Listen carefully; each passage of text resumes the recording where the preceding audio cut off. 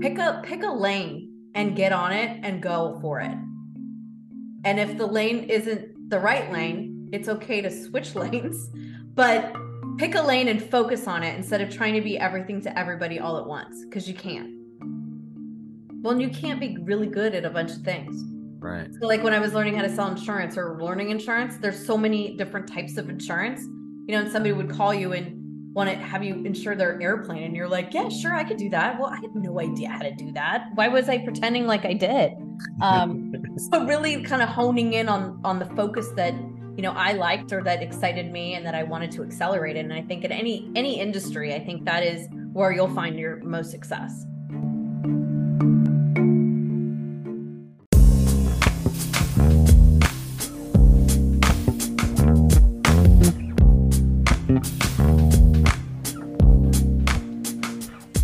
Welcome to the Art and Life podcast with your host, Taylor Gallegos. Art exists all around us, in all directions, from all walks of life. We just need to know how to see it. The Art and Life podcast is an experiment in an audio format that focuses on the art and philosophy involved with different people and their life paths. This experiment is intended to inspire you in your creative pursuits, whatever they may be. Follow along as I interview movers and shakers from all walks of life. It's possible to make a life from your art, skill, craft, or vision. These interviews showcase that fact. Listen while you work. Listen while you create. Listen while you dream up the next big breakthrough.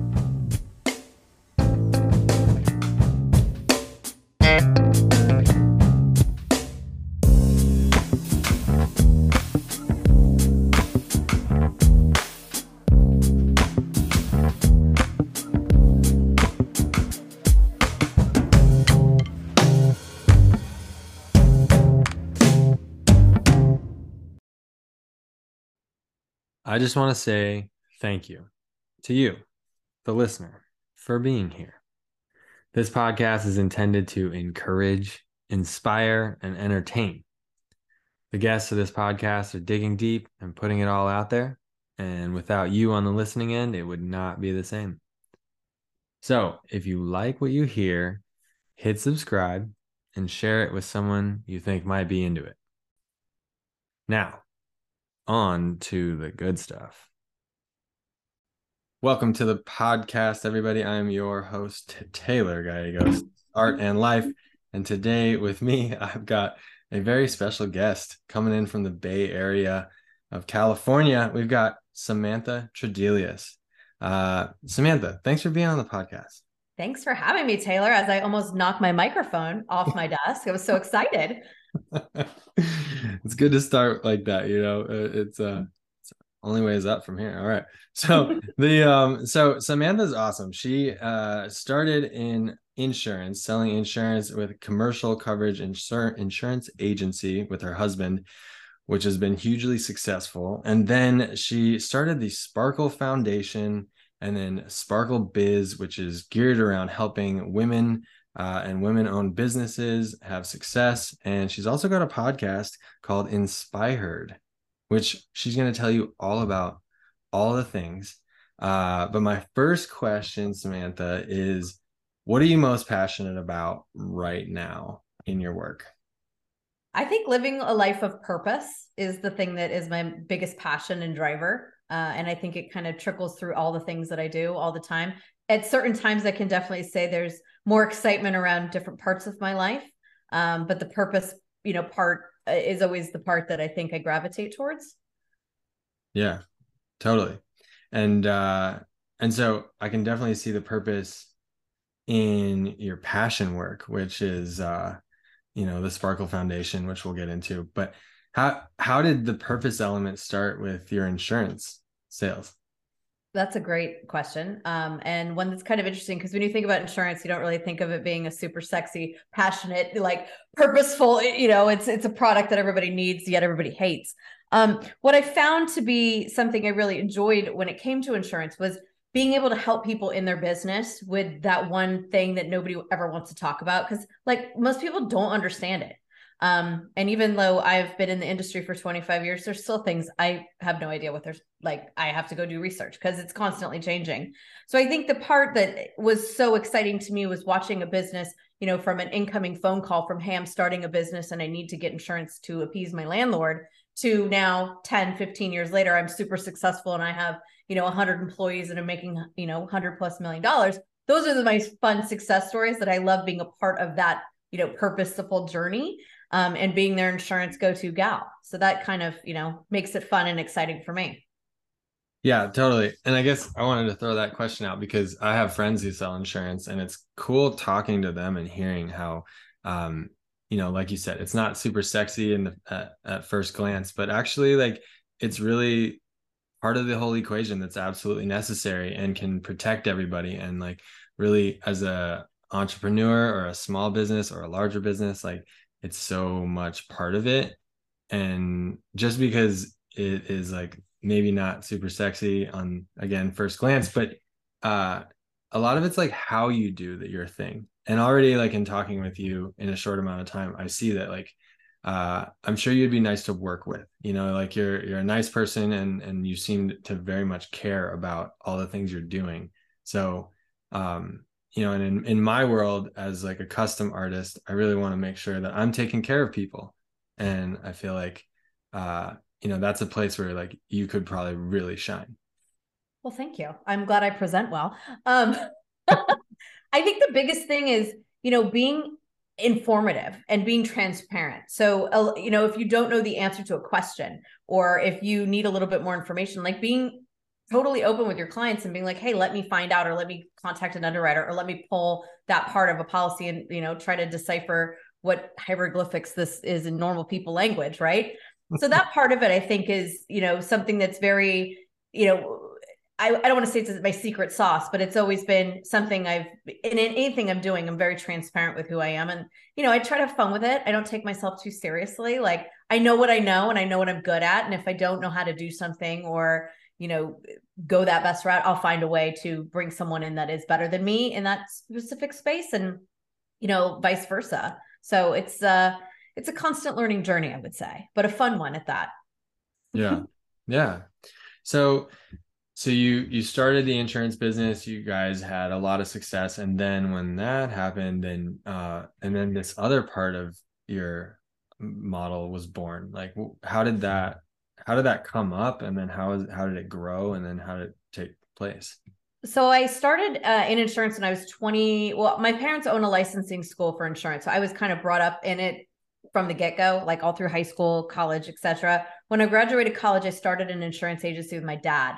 And so that was something that, before I started working with my husband, I was doing that. It's kind of how I met my husband, was being an agency owner myself. So when I was about 23 years old, I wanted to do, something good for the world, and started researching charities, and was finding, like, most organizations aren't as transparent as you would like, right? So they don't really tell you what they use the money for 100%. So if you donate $100, 80 of it might not go to what you think it's going to. And so as a young woman, I didn't have a lot of money, but I knew the money I did have, I wanted to make sure it went towards what I thought it was. And I wasn't finding it. So, as most entrepreneurs, you'll see, if they don't find what they want, they make it themselves. So I started gifting families when I was 23. I picked 2 or 3 the first year. And then that kind of just kept snowballing on and on and on until 2015, when it was kind of apparent that, like, hey, we could probably do a little bit more with what we're getting if we, we're a legit nonprofit. So I thought, okay, I wasn't really looking for another job, so to speak, because I had, the insurance. I had 2 little young kids at the time. And, but I thought if I could do more and help more, then maybe it would make sense. So the Sparkle Foundation was actually born in 2015, founded, you got my paperwork and everything in 2016. But I was doing all I was doing, like, even before, like, when I started, in my 20s. This will actually be my 20th year this year of gifting single moms and doing what I do on a big scale. So it's a pretty landmark year for me, but who I am and what I do, it's this part of me has always been there and been a part of, I think, a lot of who I am as a businesswoman too, just because I enjoy helping people and I enjoy, being involved in my community and bringing others along to join. Yeah. Yeah, because it's all awesome. and everybody can benefit from it. Totally. Probably on all aspects, the people that are receiving, and then also the people that are involved and engaged with it. Why don't you dive into the Sparkle Foundation and tell us all about it? Yeah. So what we do is we serve single moms and their children, and we're here in California with the Bay Area being our hub. We have all the way from Sonoma to San Jose, and then we have a chapter in Sacramento. We do everything in between, and then we also have LA. San Diego, we may be coming for you next. So Taylor, you watch out. There You we may go. be starting your own Sparkle chapter, and you might not even know it. So what we do is we do three things. We do our holiday gift drive, which is our mainstay, which is what I started doing 20 years ago, which is where we seek out families that are single parents that could use some assistance for the holidays. And these are not women that are, desolate, like living in their car, homeless. Like, we're not here to serve that need. We're really here to plug a hole for the woman who can put food on the table, pay rent, but guess what? There's no extra money. So that's where we have found to be most impactful. And year to year, I think we have brought in, I have not finished, I think my taxes are coming in this week. We've brought in, I believe, about $1.8 million over the last 7 years and given all of it back out to the community, which is a pretty amazing accomplishment, seeing how we're 100% in and 100% out. So that's something we're super proud of. We also do enrichment scholarships. So that's after school programs, summer camps, baseball, softball, dance, all the above. You figure you got a single mom who, again, can put dinner on the table, but now, their kiddo wants to play softball, and guess what? It's $700. And like, where are you going to pay for that? We do. We pay for it. We also do backpacks in the fall, working with local law enforcement, first responders, and school districts. And this year we're committing to 5,000 bags. Last year we did 3,800. So it's growing. And then finally, our Sparkle Biz, which is our latest program, launched in 2021, is microloans for single moms that want to start or grow their businesses. So they're $5,000 to $15,000 loans, interest free, due back 18 to 36 months upon, when we give it. And then with that comes mentorship where, they need some assistance in business. We're able to provide those mentors. And again, going back to like my insurance world is great because I've got all these great business clients that are so excited to help and provide services to our, Sparkle Biz recipients. So that's it in a nutshell. Wow. That's awesome. That's my elevator pitch. That's great. Yeah, the Sparkle Biz element is really cool because, like as the business owner that you are, as the entrepreneur that you are, you have gone and you've like made all this headway. I imagine kind of like you're like one of those ships in the Arctic breaking through the ice. And then as you're making this way, then you're helping people follow you.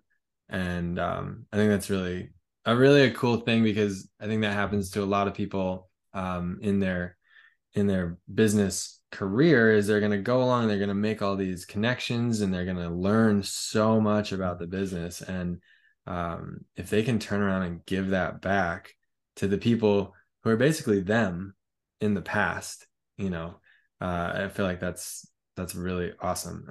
And if more people did that, it'd be great. Well, it's interesting. So the idea of Sparkle Biz, I was actually getting like one of those little foot massages one day, and I sat straight up in the middle of it. And I was like, I've got it. I figured out what's next, because I was really trying to figure out, like, we had really, done well with our programs that we were offering, but I was like, there has got to be something else that I could take my Samantha Business and Samantha Sparkle and can combine these two efforts. And so I came up, I was like, well, what if we did business loans? Like, this sounds incredible. So I started having the conversations in like 2018, and I pitched a whole bunch. Like, I had a group of probably 150 people on the call, and I was like, here's what I want to do. And half of them told me I was out of my mind and it was never going to work. And then another part of them was like, well, you need to look into the lending laws, and, there's all these different things, and, maybe you should just do grants. And, when I got down to the core group of people that really were, bought in and were like, hey, let's figure this out, we really decided that a grant, there was no skin in the game. When you just handed somebody money, there was no reason for them to succeed other than like, thanks, and, I'm going to do what I can. But if there was some accountability behind it, like, they had to pay it back, but not in a way like a lot of these other microloans are, because the interest will be 20 or 30%. And a lot of these women, maybe they are going through a divorce or don't have any credit or don't have all the traditional things that you need to get money. Those were the women we were looking for, because we were looking for those that had what it took to get to the next level, but just needed the nudge. And a $15,000 loan it's not like 150, it's not a super overwhelming amount of money, that I knew that like, if it didn't work, and if it wasn't going to be like we were out hundreds of thousands of dollars as an organization, I was like, okay, well, we could start small and see if this works. And so we built it out and we got it all set up, and then COVID happened. And it just threw like the worst wrench, because I thought, okay, it's dead on the vine. Like there was no way to have an event. There was no way to fundraise. And I thought to myself, like, no, I'm going to do this. Like, I believe in this. I've worked so hard. So it was my 40th birthday in 2020. And so I had a Facebook fundraiser, $40 for my 40th birthday. And I did a video and I said exactly this, like, I want to fund these women's dreams. I want to do this, but I need capital to do it. And I raised $15,000, and that's how the program got started. Yeah. 40 And, bucks. yeah, way to go. And you were telling me that it was a success, right? Total success. Next month, June 1st, will be her final installment. She's paid back her loan. We did a $10,000 loan to begin. The woman that we selected was in the service industry and was like super successful, like had a very successful business, but like her business acumen and all the things that go along with business was like a mess, like no systems, no, bookings, no like accountability with her staff, all the things. And so we were able to pull in accounting and insurance and marketing and website and all these different tools for her and help her, and met with her tons of times. And by, pretty much like 6 or 7 months into it, she was able to open her second location and hire 7 more people, and still has now 2 locations and lots of employees. And it's just a great success story. So we know it works, and it works because we're as committed to her as she is as committed to her business. Totally. And the accountability element is so important. Like, people know that you can go to the gym, and people can even like get motivated to go to the gym. But if there isn't an accountability element, I'm pretty certain that like the drop-off rate is like way, way, way, way higher. But Totally. having that accountability, and then the guidance and the leadership and the mentorship is massive. It's huge, and it's free. And that's the part I think that's great, because the business owners, the entrepreneurs, want to help a sister. Like, they want to help lift somebody up, because maybe when they started, they had that person, or maybe they didn't. And they want to be able to provide that, because there's so many things that so many of us learn the hard way and we don't have to. They do say, and I am a firm believer, like, you've got to take your lickings and get your tiger stripes, right? Because that's what makes us successful. But there are those certain things that like a lot of us have to learn so stupidly that we don't need to, like pick this software instead of having to spend and waste money using all this other stuff that, doesn't work, as an example. So I think the accountability and just the partnership and the whole, fusion of bringing women together, it's been the coolest thing to watch. Yeah, I'll bet. Yeah, and like the taking your lickings, all that, like there's just so many decisions to make along the way as a small business owner. And especially, like as an artist, for example, like I went to school for art. I didn't go to school for business. So I've been learning all of this stuff, from scratch, and I messed up a ton along the way. And I'm right now putting a course together for creatives of all backgrounds, of like some, like, the 5 pillars of how to go after this life as a creative. And if I can help people who are basically like me in the past, if I can help them not get run over by these certain things, and like not get caught up in these spider webs, and like there's so many things out there, and they're just set up to like prey on people that don't know. And Scary. It's super scary. And there's no like how-to manual in a lot of ways. And I went to school for business and finance, and with a focus in insurance, and that's all I had ever known. And then try starting a nonprofit. Like, I knew I wanted to do good, but I didn't know all the things that went along with it, like I got to fundraise. I got to get people to help me. I got to have volunteers. You got to have systems. You got to have so many different things that I learned so hard, and bought so many different softwares and marketing and all the things. And, sometimes throwing money at things isn't the answer. It's, you got to like really hunker down and figure out what works and what doesn't work and what connects with your audience. And I think it's the same in any creative thing that you're doing, whether it's, selling insurance, making art, it's like, there's a lot of moving parts and it can be very overwhelming. Yeah. Yeah. That's so cool. I mean, the way to the way to do that, the way to help people is to work together. I love what you're doing. I mean, obviously you have a lot of people involved with a lot of expertise and you're all putting it together. And then and it's really cool because you're helping, that one small business. That's step one. But then that one small business, she's learning a ton of things. She's learned so much through the process. And now she's ironed out all the wrinkles in her business. And then she's going to be, of course, she's going to want to pay that forward too. Like now she's getting more successful. She's going to be able to help all those employees that work with her. They're all learning from the systems that have been put in place. And it's like this awesome ripple effect. It's totally awesome. And I feel honored to be able to like be a part of it, even a small part of it, just having the crazy idea and like not being told, not listening to the people that were like, oh, girl, it'll never work. Like, what are you doing? Stop it. Like, just focus on what you're focusing on. Why are you adding more to your plate? And I don't know. I just felt so like jolted in this direction. Like I knew it would work and be successful. And here we are. So yeah, it's a good thing all around. Yeah. Yeah. And right there, it's not everybody's very like super connected to their own like voice inside of them. Have you always been that way? There's always been a lot. My mother will tell me, both my parents will be like, you were like this when you were 4. Yeah. Which I don't know is a good thing or a bad thing. What's really funny is I've never really thought of myself as like a visionary person. Like I'm very good with details. I'm a maker of things. Like I can make things happen. I can connect people. That's my, when you do your little like Colby and your little business, personality things, like I'm an influencer by nature, not the kind on Instagram, but the kind that like you can buy in to what I'm talking about because I can get to you in that connective way.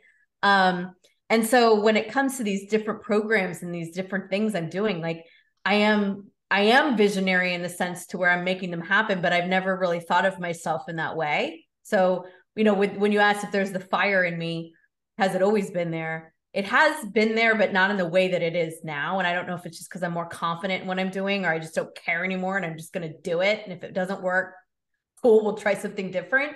I don't know, but I do think that the purpose of having, something bigger than me has always been in me. Yeah. Has the process of you becoming that bigger version of you, has that been like a challenging process at all? Has there been like confronting situations? Like in my world right now, for example, I feel like I'm like transitioning out of a certain level of who I've been and I'm transitioning into a higher one. And the process is like it's challenging. It's kind of weird because I'm like having to let go of elements that I thought was me, but wasn't me. And like, and then I'm like adopting a new way of thinking. And like, is there anything like that you've gone through? Oh yeah. And I think something happened in my late 30s, I'm 42 now. So I don't want to say it was like right when I turned 40, I was like, I'm a different person. But there's something that happens as you get a little bit older with the things that are important and the things that matter versus the things that you give no energy to. When it comes to business or anything that I do, I move very fast and I move fast in my decisions. I move fast in, if we have a conversation, by the end of the day, I'll have what we talked about, outlined or figured out or what direction. And sometimes I can move too fast and not think through all the different moving parts, where I bite off a little bit more than I can chew. And then I'm like, holy moly, like I've got all this to do and it's just little old me. And, I've learned that way the hard way. And that has been a hard lesson to learn, that I can't do it all. Nor do I want to do it all, because it's not fun being all by yourself. Right. Yeah. But it's challenges. Yeah. Like all the time, I'm my own biggest challenge, I think, because I do move quickly. And sometimes I wish I moved a little slower. I'm getting better, but I'm still, I got lots to do. Right. So I got to move fast. Yeah. It's Yeah. gotta they call me Hurricane Samantha. Nice. Yeah. Nice.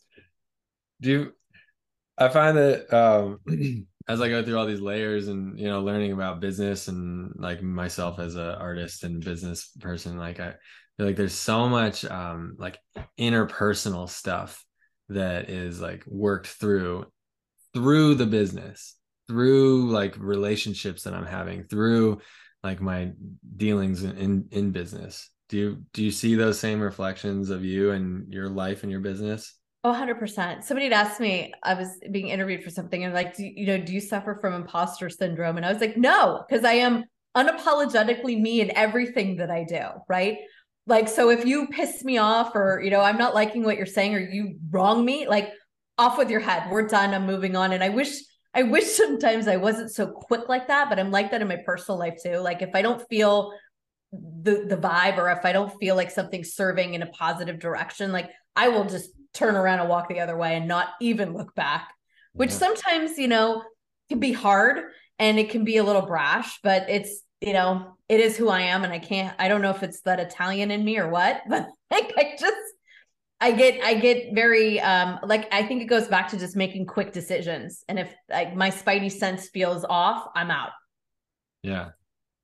Yeah. And you're connected intuitively to that and to that sense. Oh yeah, it's creepy how one of the, like, I used to be in charge of hiring for a long time and spent a lot of time with understanding people, how they tick, and putting them in the right roles. And I've done a lot of research and taken a lot of classes.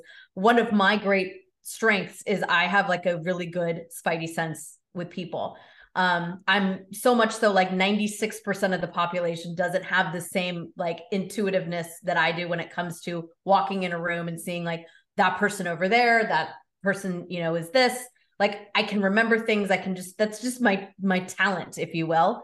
So for me, it's like, I know within 3 seconds when I meet somebody, if it's a conversation, or if I'm talking to a client, like if we're a vibe, if it's a good fit in that way, like I can just pick it up really quickly. And same thing with like sparkle stuff too. It's weird.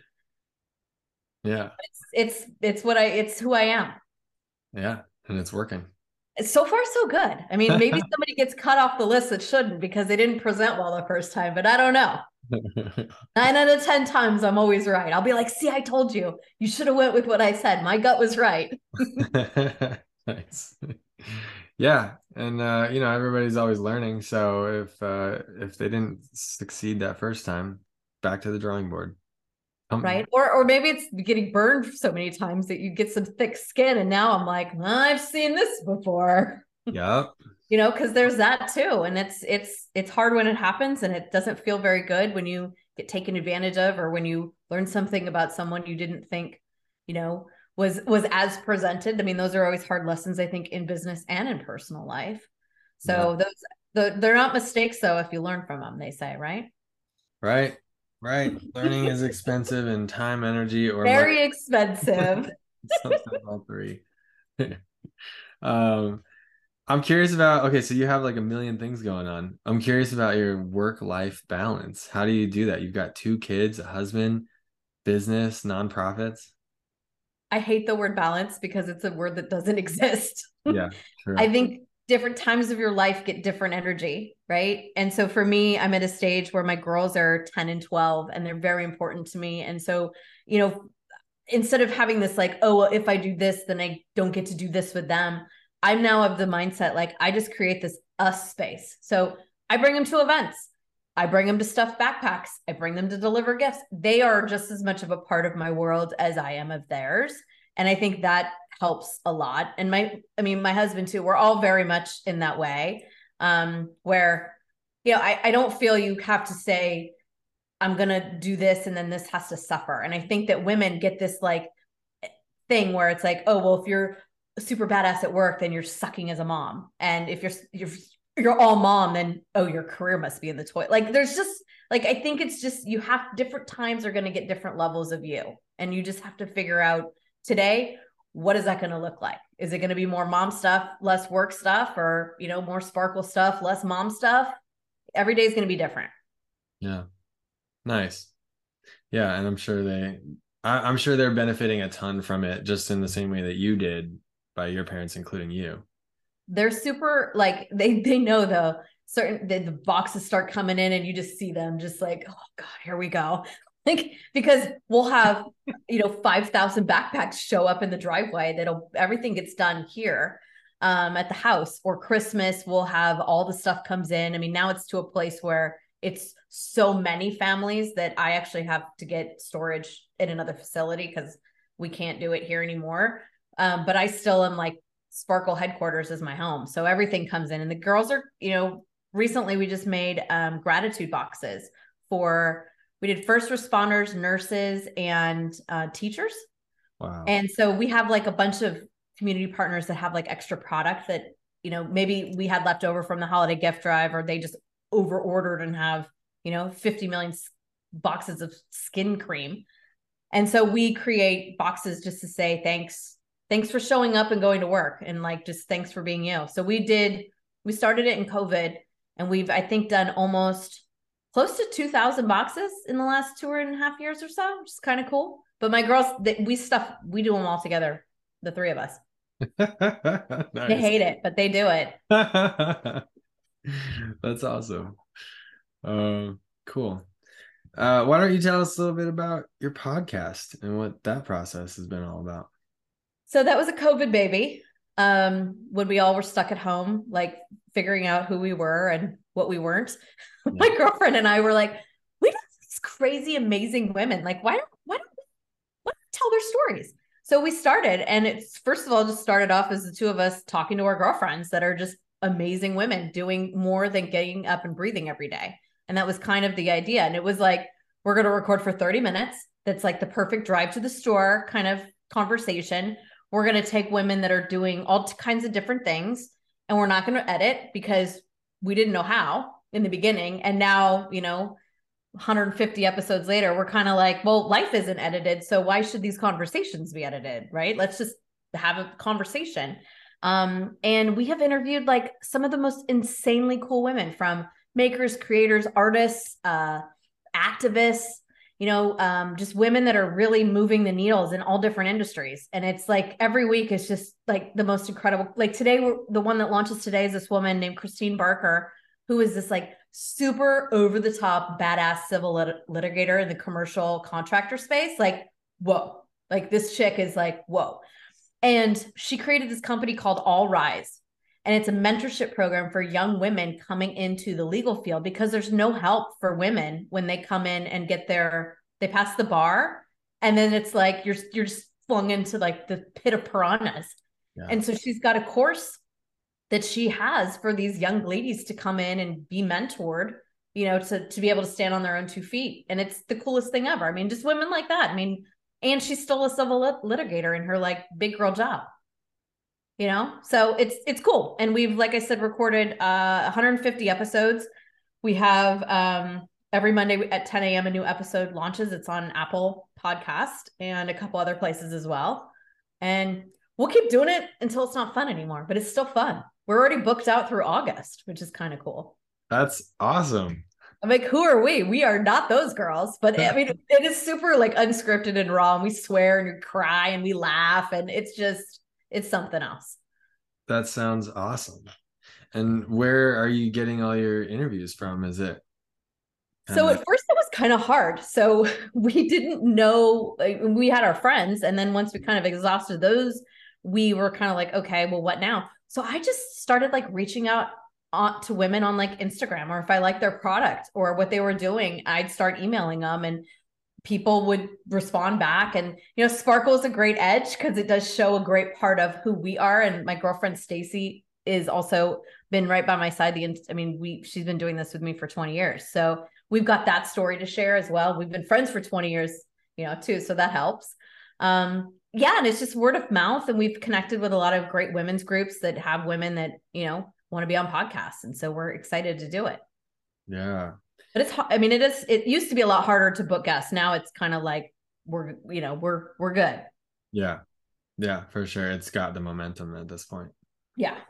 Now you just got to hang on and keep going. Now we're just like, I hope that one listener's out there is listening. I'll bet they are. I'm wondering, so like for me, the process of having a podcast, I've got no training in this at all. And I just kind of similar thing. I'm like, I'm constantly lucky to get to talk to really amazing people. And there's all this beauty and know-how and understanding and philosophy that I get to hear. And I feel like it would be great to record these. So I started doing it. And the process has been it really kind of confronting in certain ways, in a really cool, like personal way. Like I'm interviewing other people and yours is an interview as well. Right. And Yeah. so, but still, like I have come through the podcast as well through time. And I feel like that's been, it's been confronting for like who I am and where I'm going and what, like it's been a really interesting process. Have you noticed anything like that on your end?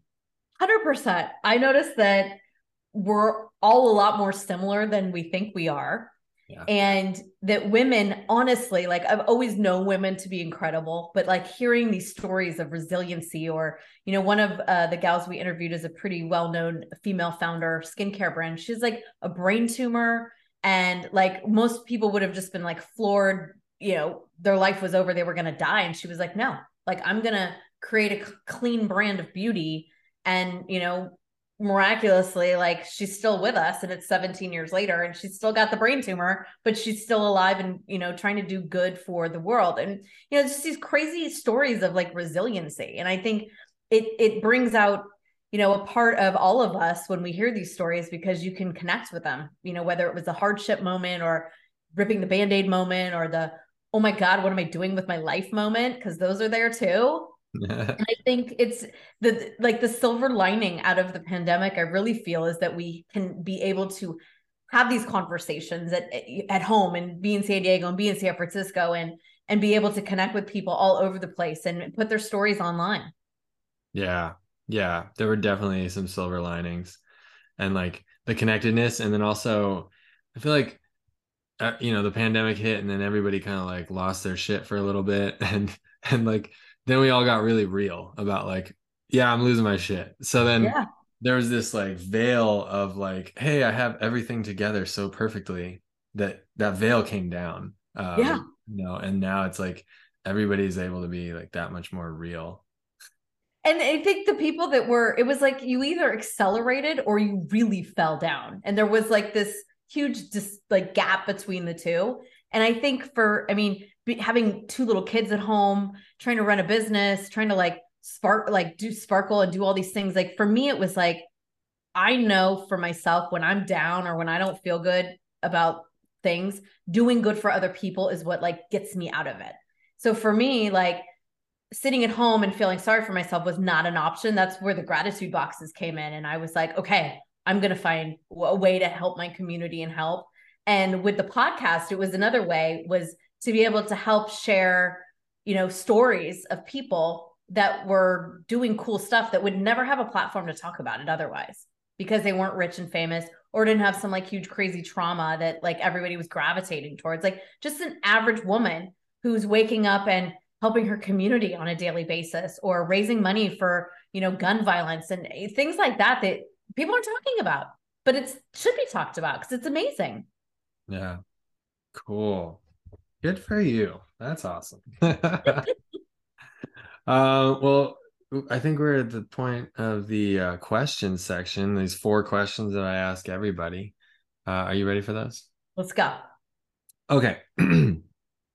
Now, question 1 is, who in the world throughout time, all of time, would you want to do a collaboration with? Who in the world would I want to collab with? I want to collab with Oprah. I just love Oprah. I think that our visions of life are so similar. I think she's just everything. What would you do with her? I think I would probably, because she has her Oprah's favorite things. I have my S list, which I do a monthly blog on female brands that I love. So I would like to kind of maybe collab there. And also, I love her interviewing style. I love like how she can kind of pull out those tough topics and make them presentable. So maybe having her help me out with that a little bit. Getting to sit down with Adele in the backyard. I mean, come on, who wouldn't want that? That would be awesome. Yep, yep, totally. Cool. Oprah, I love it. All right. Number two is, where would you like to see things be in 5 years from now? Personally or in the world? You take that question wherever you want. Okay. So 5 years from now, I would like to see Sparkle chapters in every major metropolitan city. And in 5 years from now, the world as a whole, I would like the world to just be a nicer place. I would like people to just be fucking nicer, right? Because they're so awful to each other. I mean, it's this world that we're living in and raising children in. It's frightening and scary, and I hate it. And I wish we would all be better. Yeah. Yeah, totally. Yeah, nicer, kinder. Just nicer. Right. Like it's whatever happened to just being nice. Yeah. No one's nice anymore. No. No. And yeah. And with all the terrible things that happen, it's like it could Just be be just, it could nice. be You so could much just better. be nice. Yeah. You know? 100%. I agree. All right. So then question three is, now this is an advice piece. Now, so this podcast is for creatives of all kinds and backgrounds, creatives with a capital C. For aspiring creatives, what would you say is the most important thing to focus on? Pick a lane and get on it and go for it. And if the lane isn't the right lane, it's okay to switch lanes, but pick a lane and focus on it instead of trying to be everything to everybody all at once, because you can't. Yeah. Yeah, that's great advice. Yeah, and I like that because if you just like focus on all of them and you be kind of like the jack of all trades, then you're definitely not diving in and you're not going to be able to learn the deep lessons of the one lane. Well, and you can't be really good at a bunch of things. Right. So like when I was learning how to sell insurance or learning insurance, there's so many different types of insurance, and somebody would call you and want to have you insure their airplane. And you're like, yeah, sure, I could do that. Well, I have no idea how to do that. Why was I pretending like I did? So really kind of honing in on the focus that, I liked or that excited me and that I wanted to accelerate in. And I think in any industry, I think that is where you'll find your most success. Yeah, and it's cool if you can become like the master of one area, then a lot of those lessons can transfer. But if you don't do it, if you don't get to that level in one spot, then you're going to just be sort of amateur level at lots of things and you're never going to get you're And not it's gonna, very people can see right through it. yeah. Yep. Totally. It will eat you alive. So just stay the course and learn, and like never be. Another good piece of advice is like you're never too old to learn, right? So continue to educate yourself in any field that you're in. I think learning a little bit every single day is fantastic. Yeah, that's really good. And I wish like if I could go back and give myself some advice like 15 years ago, that would have been like try to learn, like be open to learning about more things. Like I really was focused only on the art, but not about the business of art. And I wish that I would have had a more open mind about learning about that. Mm-hmm. That would have helped out in certain ways, in many ways. Yes. Yes. Okay, cool. Now, the fourth question, this is the big one. What is your definition of art? Oh my gosh, something that makes me happy. Right? I think that's what art is to me. Something that brings a smile to my face that I look at and I'm like, yeah, that makes me happy. Yeah. Yeah. That's what art is to me. Something that gets you excited in one way or another. Sometimes art can be confusing, it can be complicated, it can be, but like for me, the things that I look at and I'm like, yeah, and I smile and I get excited about those, that's art to me. And what kind of art does that for you? It's funny. So I can be either into super big, bright color, or I love like black and white, like old school photography. Like I love like a Hollywood glamour moment. That those things to me, like I love, like that is art that makes me very happy. But I don't know. Like I think anytime I see a piece of art, because I am not an artist, right? I am like the business brain. Like I couldn't draw a stick figure. And I feel that like when I see someone that's created something that they are displaying or selling, like it makes me happy to see that somebody made that and feels confident enough to put it on the wall or put it on, a stand to sell it. I mean, that's cool. Yeah. And I have a lot of Yeah. admiration for it. Yeah, almost like you're like seeing like a reflection of what you do in like what they're doing, and but it's like a different form of it. Yeah, and if even if it's not like something I would want in my house or something that like, is my aesthetic, I still have the same appreciation for the piece because I know that somebody made it and somebody was proud of it. And that to me is art. Like it's that it makes me excited. Yeah. Yeah, there's a lot of art that I really love that the artist is doing. And I don't necessarily, I wouldn't want it on my wall. Right. But I'm like, yeah, I love that they are doing that. I love that they are being that version of themselves, that they're expressing these things and that people are connecting to it in their own ways. Yeah.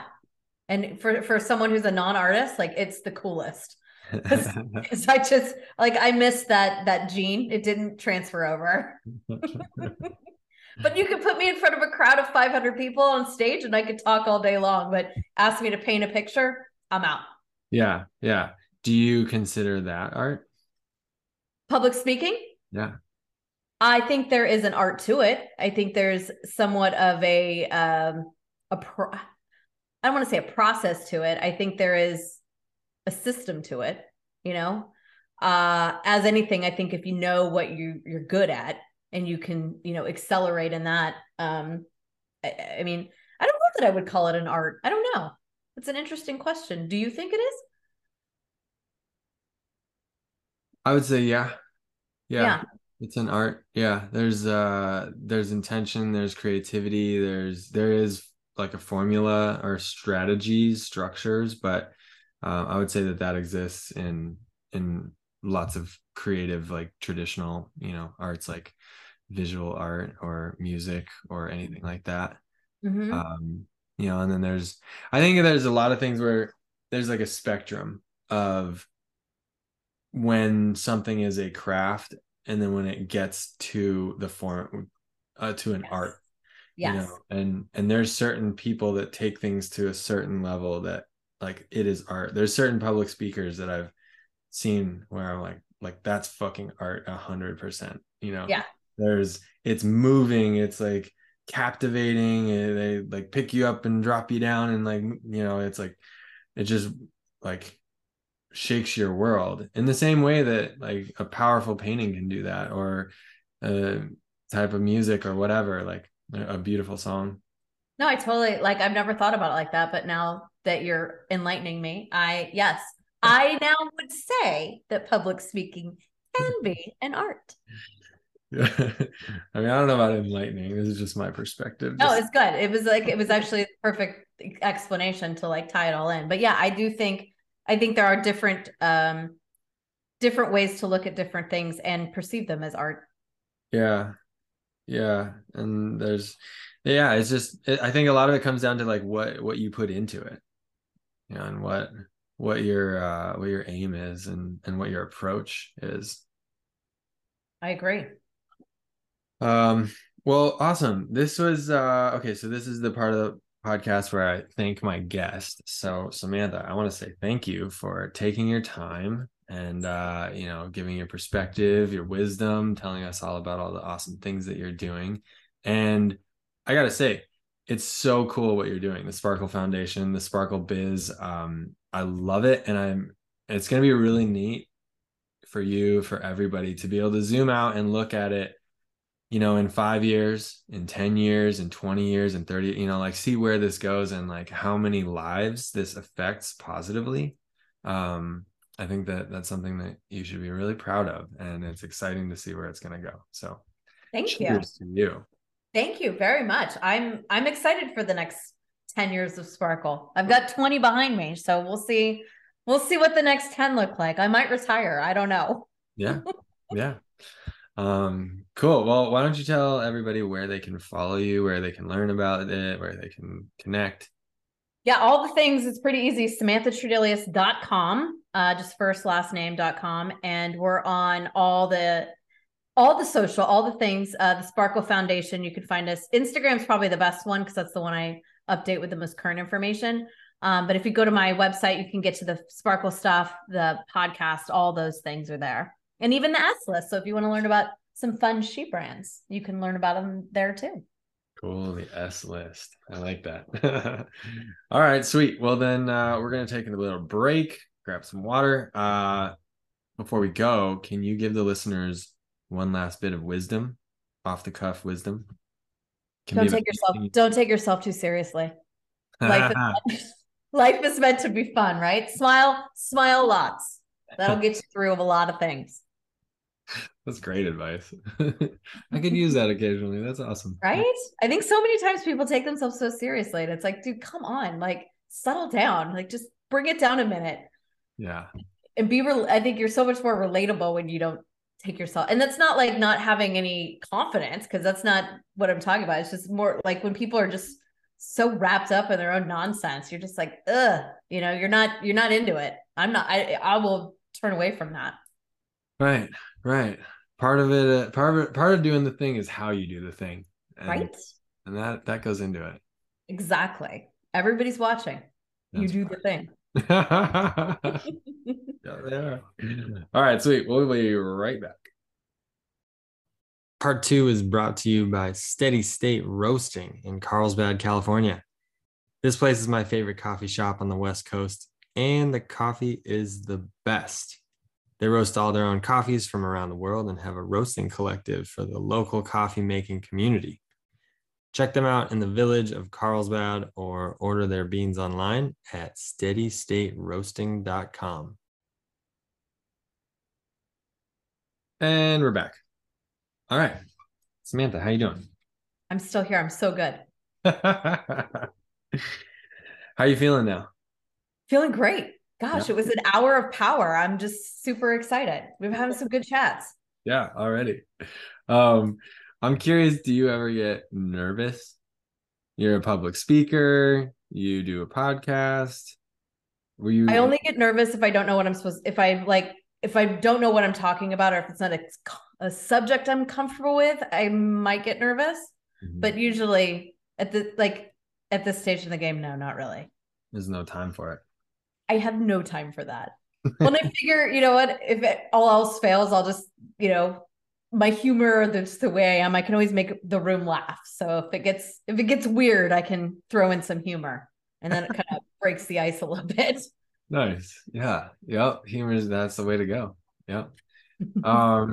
Yeah. So I guess I'm curious, like, is there anything that you want to talk about in terms of like creativity in the world, in your life, in your experience of things? Here's something interesting that we could chat about. So every single year we all wake up like Jan 1 and we're like, okay, we have all these things we're going to accomplish, and we have our, our resolutions, our vision boards, all those different things. This year was the first year I woke up and I was like, I don't have anything like big, crazy goals I wanted. I had no BHAG, like big, hairy, audacious goal. I didn't have that this year. And for so many years, like I wanted to write the book. I did the book. I wanted to start Sparkle Biz. I did that, like all these things. So I had nothing. And I was really starting to feel like, well, maybe I'm dying inside. Like my creativity is just, it's done. And I had coffee with a girlfriend and she was like, well, Samantha, you are having a fallow year. And I was like, what is that? And she says, well, listen, every year farmers take plots of their land and they don't plant on it. They fallow it, right? It rests. And that plot, gets nutrients rejuvenated. It, does whatever the dirt does. And the next year when they plant on it, the plants that you grow off those fallowed plots are bigger and stronger than they would have ever been on the other plots because they had the time to rest.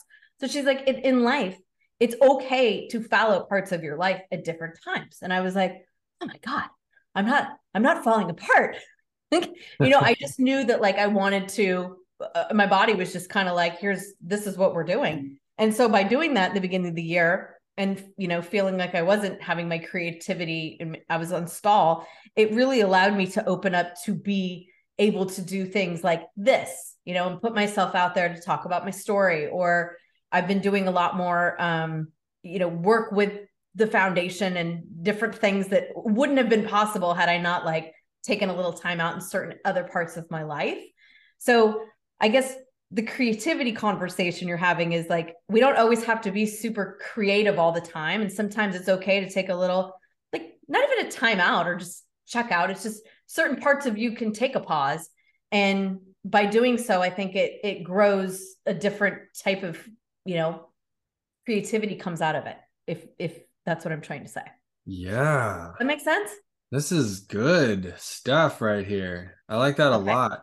Yeah. Because, I mean, if you look at the word creativity, it's like create is in it. And you can't just always create because then the cycle won't be rejuvenated like the soil you're talking about. Yeah. I think it's really, really good to take that time. And it's like, you can't breathe out all the time. You have to take your in breath. When I go hard. So last year we went and did backpacks, and we had our big night to sparkle. Then we had our holiday gift drive. Plus I'm like selling insurance and managing my own life. I mean, I was hard from like July till January. And I was just like, ugh, homegirl's dead. Like I got no more gas in this tank. And I need to I don't know if I was just kind of fed up with I wasn't burnt out. I just wasn't feeling like I had anything else to give at the moment. And so in turn, I felt like it was a negative thing, but she showed me that no, you got to chill out and like let your body and your mind get where it needs to be able to be more positive in other areas. So fallow your plots of land, folks. Yeah. That's great. That's really cool. Yeah. And by following, you're just, I mean, I think there's sort of this common misconception that you just got to go all the time and, like work hard and crush and just do everything always and be everything to everybody. And that's for sure how you burn out. And, it goes back to like a health and wellness, like mental and physical. And if you want to be your best and give your best to the world and to people, then like you have to be like you're number one. Like you have to. And I think for women, and I've interviewed so many of them, and even just the women in my life, like so many of them get to a place where they're totally burnt out or they're dead or they got nothing else to give in the most negative ways before they make a life change or prioritize themselves in that way or parts of themselves. And I'm sure, I mean, I can't speak to men because I'm not a man, but I'm sure that men might go through that a little bit too. But it's hard to make that like it's hard to like realize like what you're doing and you don't have to be everything to everybody all the time, because at the end of the day, like if you're not doing the things that bring you joy, like what are you doing? And I think that was my takeaway from COVID. I was like, I'm no longer doing the shit that doesn't do anything for me. Like I'm tired of saying yes all the time because nobody cares. Yeah. Right. And I thought people care. Nobody cares. Yep. Yeah. And the outside world and people and everything consciously or unconsciously are always going to be asking. And if you're just saying yes all the time, then they're going to continue asking. The world's going to continue asking. And the only gatekeeper is you. It's totally you. And I think that like last weekend or 2 weeks, 10 days ago, I was asked by my daughter's director of school calls me up. She goes, listen, Tradelius, I got a 4-alarm fire. I need you. And I go, what? And she goes, well, the middle school dance is not going to happen unless you do it. And I go, like, I already did my PTA. I did the whole thing. Like, I'm taking a gap here, y'all. I'm out. Like, I'm not doing this. And she's like, listen, I got the venue, I got the DJ, and I got the photo booth. And if you could just do the rest. And I go, when is it? She goes, 10 days. And I thought, like, every part of me wanted to say no, period, end of story. And I was like, well, the 3 hard parts are kind of done. Like, I can pull it together. And I had another mom who's equally as psycho with her schedule as I am.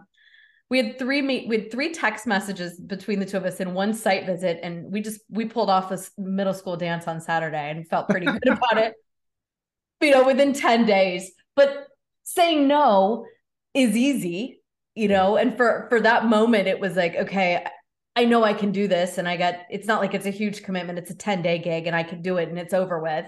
But it is still hard to manage your time and manage how you want to spend your time. And, that I knew was going to be important for my kid. And so I clocked in, but, those types of things I think are worthy of attention versus this, showing up at an event or doing something, that maybe isn't what you want to be doing. That kind of stuff you can kind of disregard.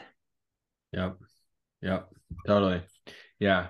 And like, as I'm saying, I'm transitioning in levels of whatever, there's asks that are happening from like who I used to be. And it's been interesting, like seeing what resonates for me still and what doesn't, and like how to say yes and how to say no to those things. And you know what we call that in my world? We call that becoming a grown-ass woman, Taylor.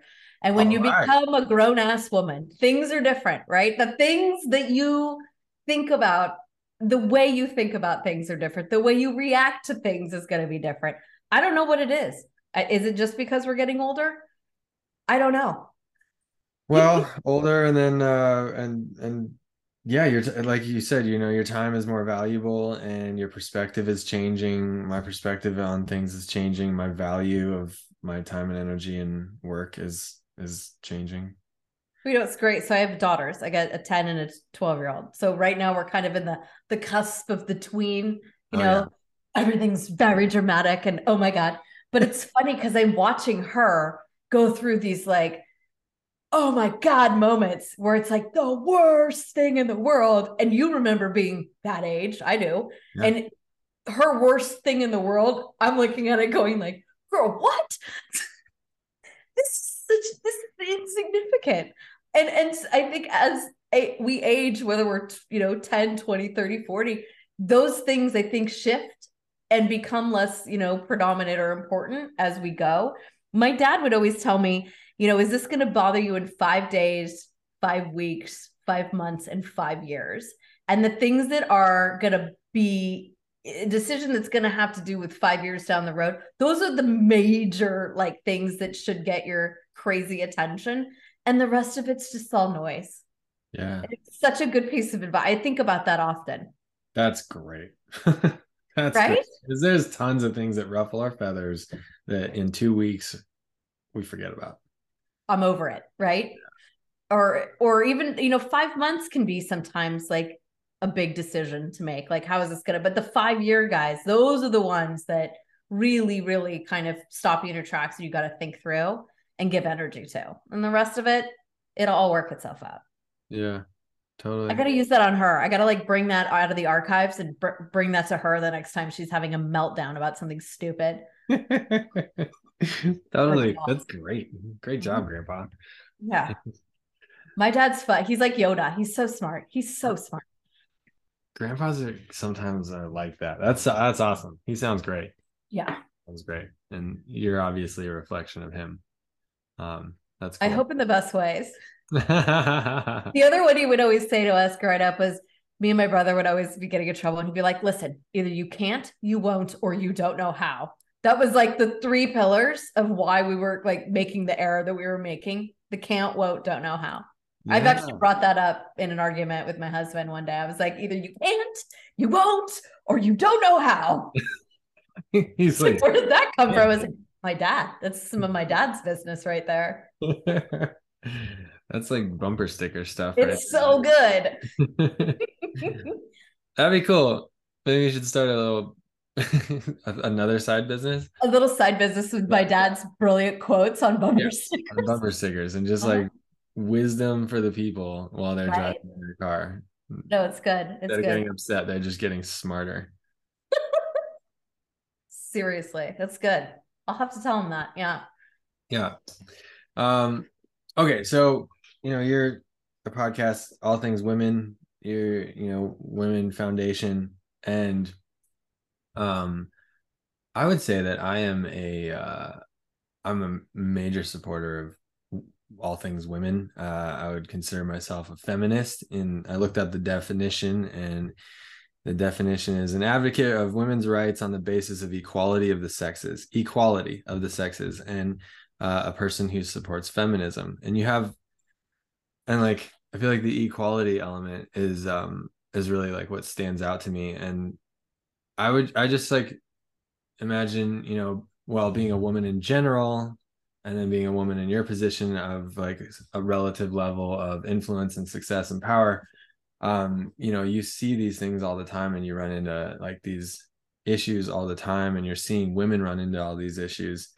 um I guess I don't know, like, if I have a question about it or anything. I'm just like, I feel so sympathetic to everything about it, and I see that it's like such bullshit in so many ways. And it feels like every this whole society is this construct that has been built through time from people from the past. And what's really needing to happen, and what is happening but is needs to happen a lot more, is just like a paradigm shift of understanding of the way that we can all coexist.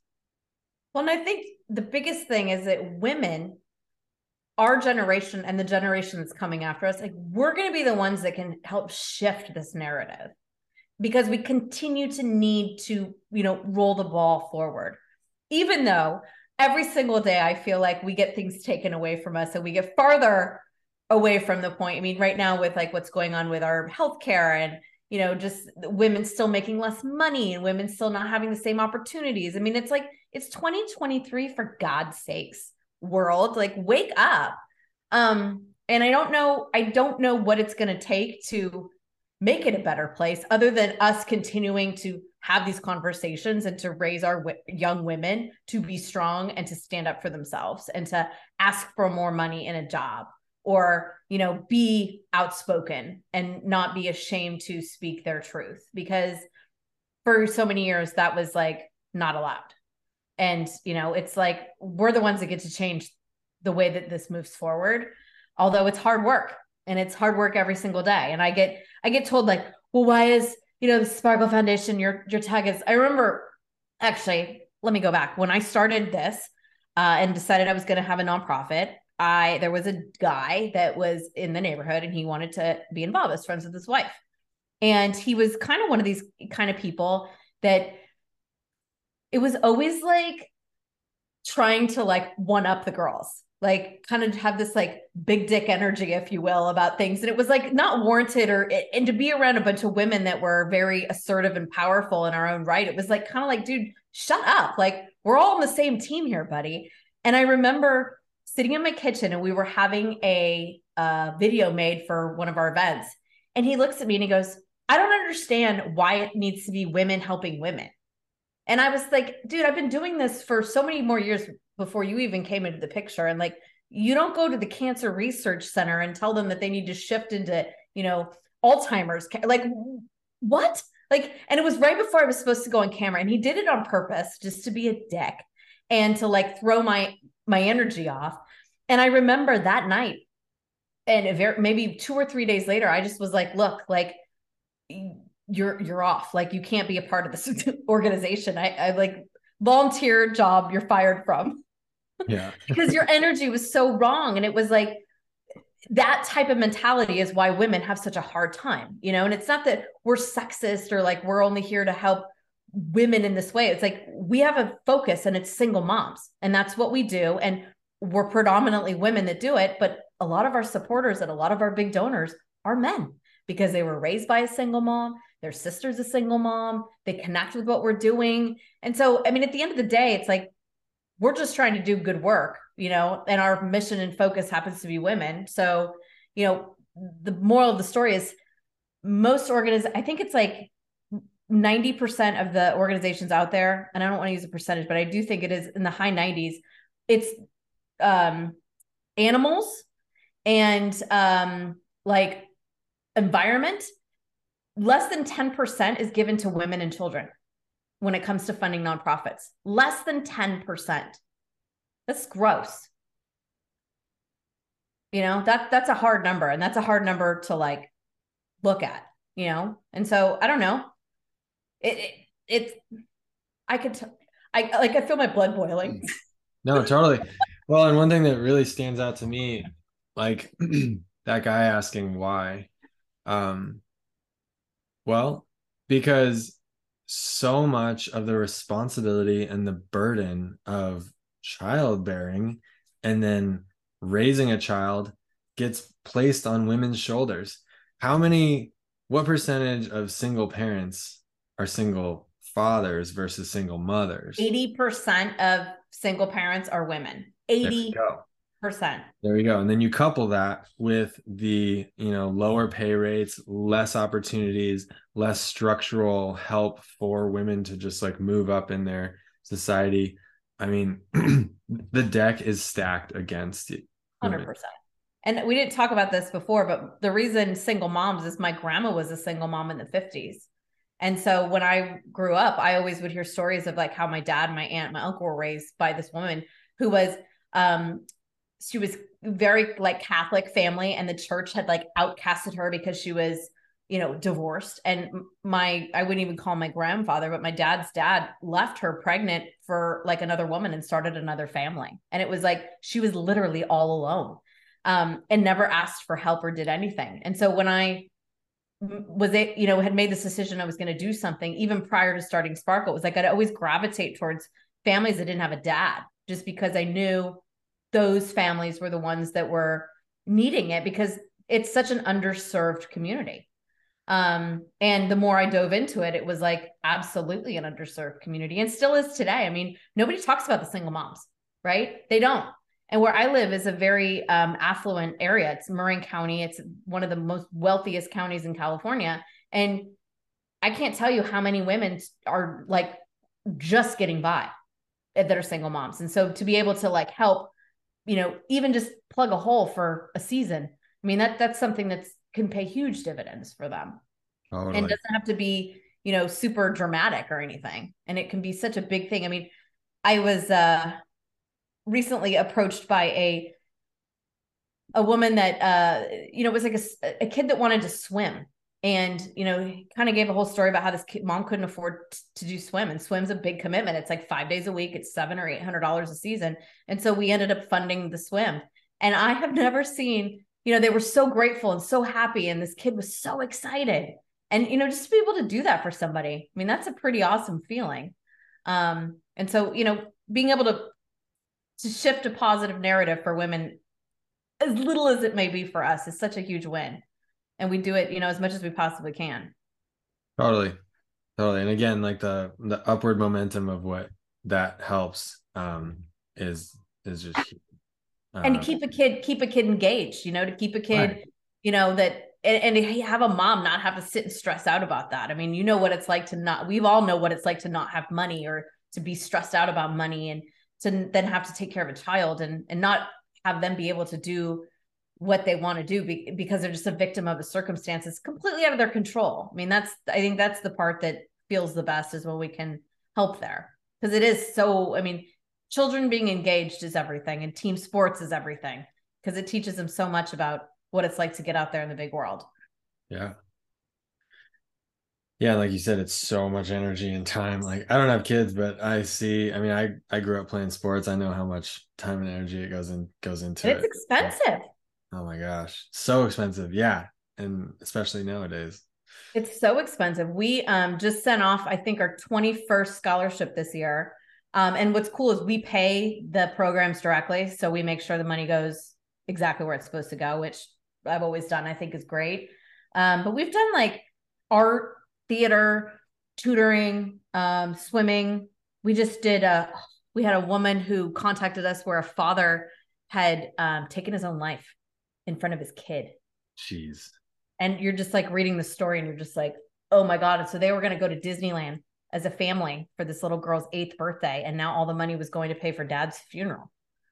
And like totally not our normal thing, but like I went to the board and I was like, I don't know what, but like we got to do something. So we ended up buying Disneyland tickets to send the family and the mom and the kid to Disneyland. But like, just little things like that. I mean, and I thought as I was talking to the board about it, I was like, I don't know if this is like one of those things that's going to be really something that's remembered, but to be able to have that experience and always remember your first time that you got to go to Disneyland. I mean, we all remember those first cool moments, and the kids ate. So I thought that it would be an impactful, moment, but like, what a tragedy. Oh yeah. Like, so we see all kinds of stuff like that, and little sparkles here and there. Yeah. Yeah, totally. It's putting sparkles on situations that are darker and heavier. Yeah. It's weird, that competitiveness like that guy was having, and I think about it. Sometimes I think about this, how like the concept of the battle of the sexes.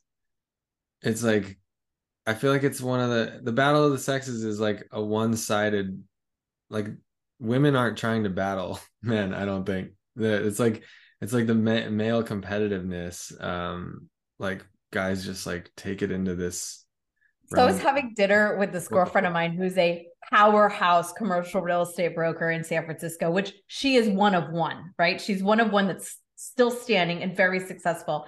And we were chatting and she's like, the guys have always been really nice to me.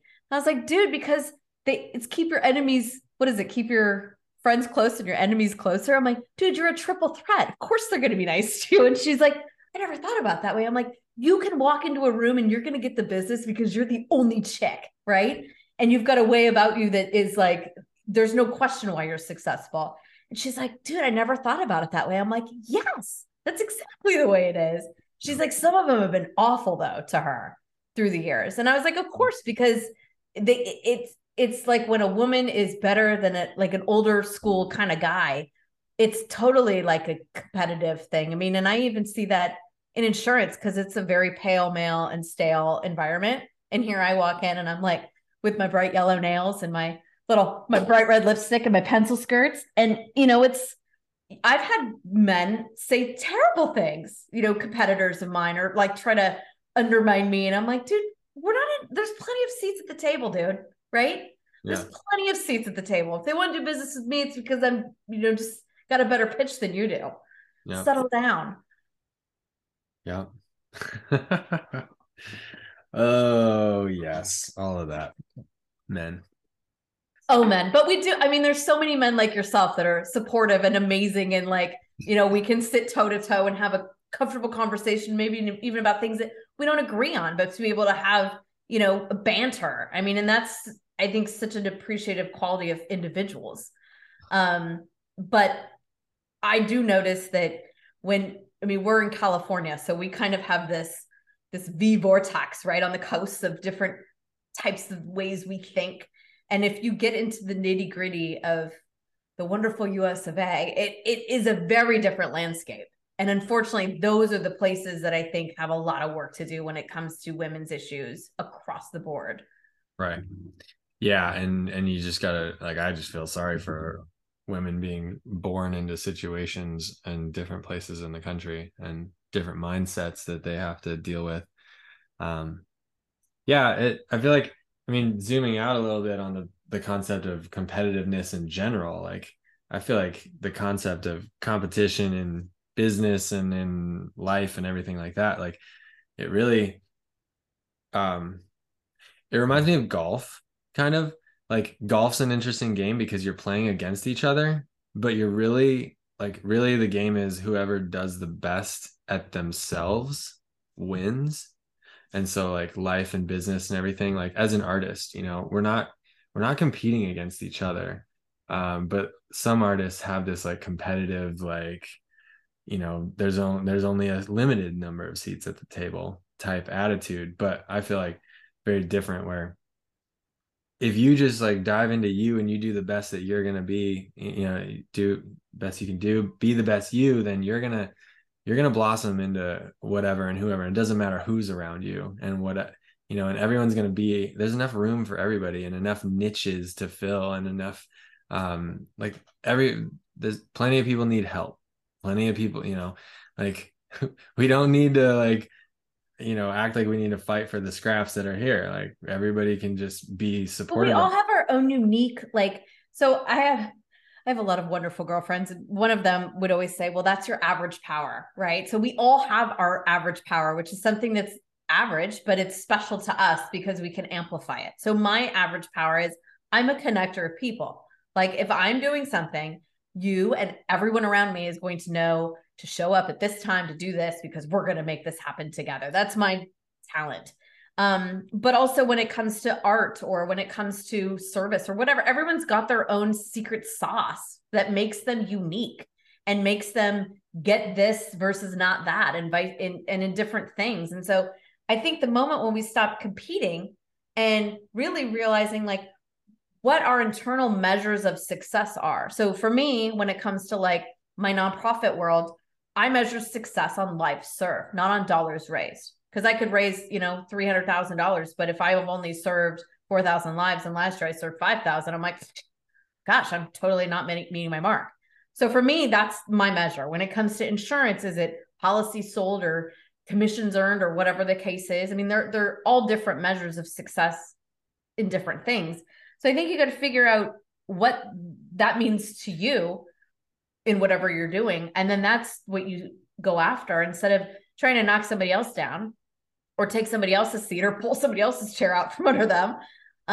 Because at the end of the day, karma, as I was reminded today, always remembers the address. Nice. Was that you? She said it was, I don't remember who said it. It was some famous person. And I was like, that is the best thing I've ever heard. And it is so true, right? Like being a good person and doing good, like always pays forward 100 times. Yeah. Being a jerk, your address is remembered. Yep. Totally. Totally. And being a jerk, it's funny because I feel like being a jerk, you won't always get the karma coming. You won't always feel it, but you might just feel the absence, or you might not even feel the absence of what could have come to you. If you had been nicer, if you had been kinder, if you had been more like, positive working or whatever. Like, yeah. I always think of it like if like you do something that's kind of like a dick move, like whatever it is. And then you're driving down the road and you get like a flat tire or, you step in a piece of gum or like something stupid, right? I always think like, God, when I did that, maybe I shouldn't have done that. And maybe this is, karma coming back at me, even as stupid as it is. Like, that's how I always think of those little things when dumb stuff happens. Like, oh, yeah. Yeah. Maybe I shouldn't have cut that person off. Yeah. Yeah. Yeah. Karma. I like that. It remembers your address. It sure does. All right. Well, anything else? Any other ideas? Anything else you want to talk about? Yeah, I don't know. No, I just think we're all works in progress. And we just gotta continue to work at it.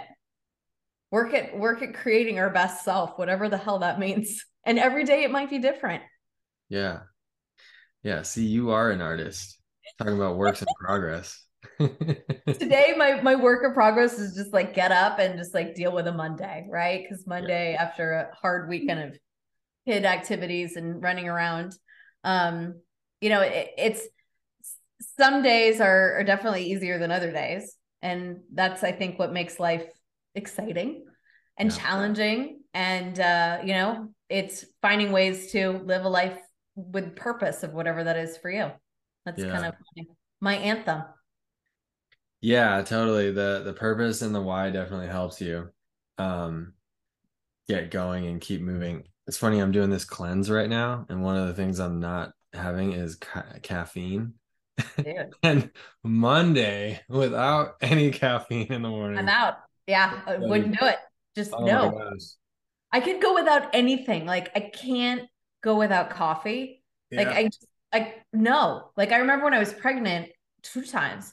One of the things you're not allowed to have is coffee, and I'd be like, Ooh. "Fuck it, dude. I'm having the cup of coffee." I remember calling my OB. I was like, "Dude, you've taken everything away. You've taken alcohol. You've taken sushi. You've taken deli meat. Can I Yeah. at least have the cup of coffee?" She's like, "Just have one. You'll be fine." It's terrible. Yeah, it's a real thing.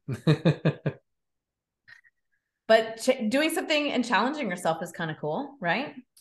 It is cool. Yeah, and like, life as art, uh, in terms of art projects, I like to kind of change the parameters, take one color away for this painting or like work in a limited palette.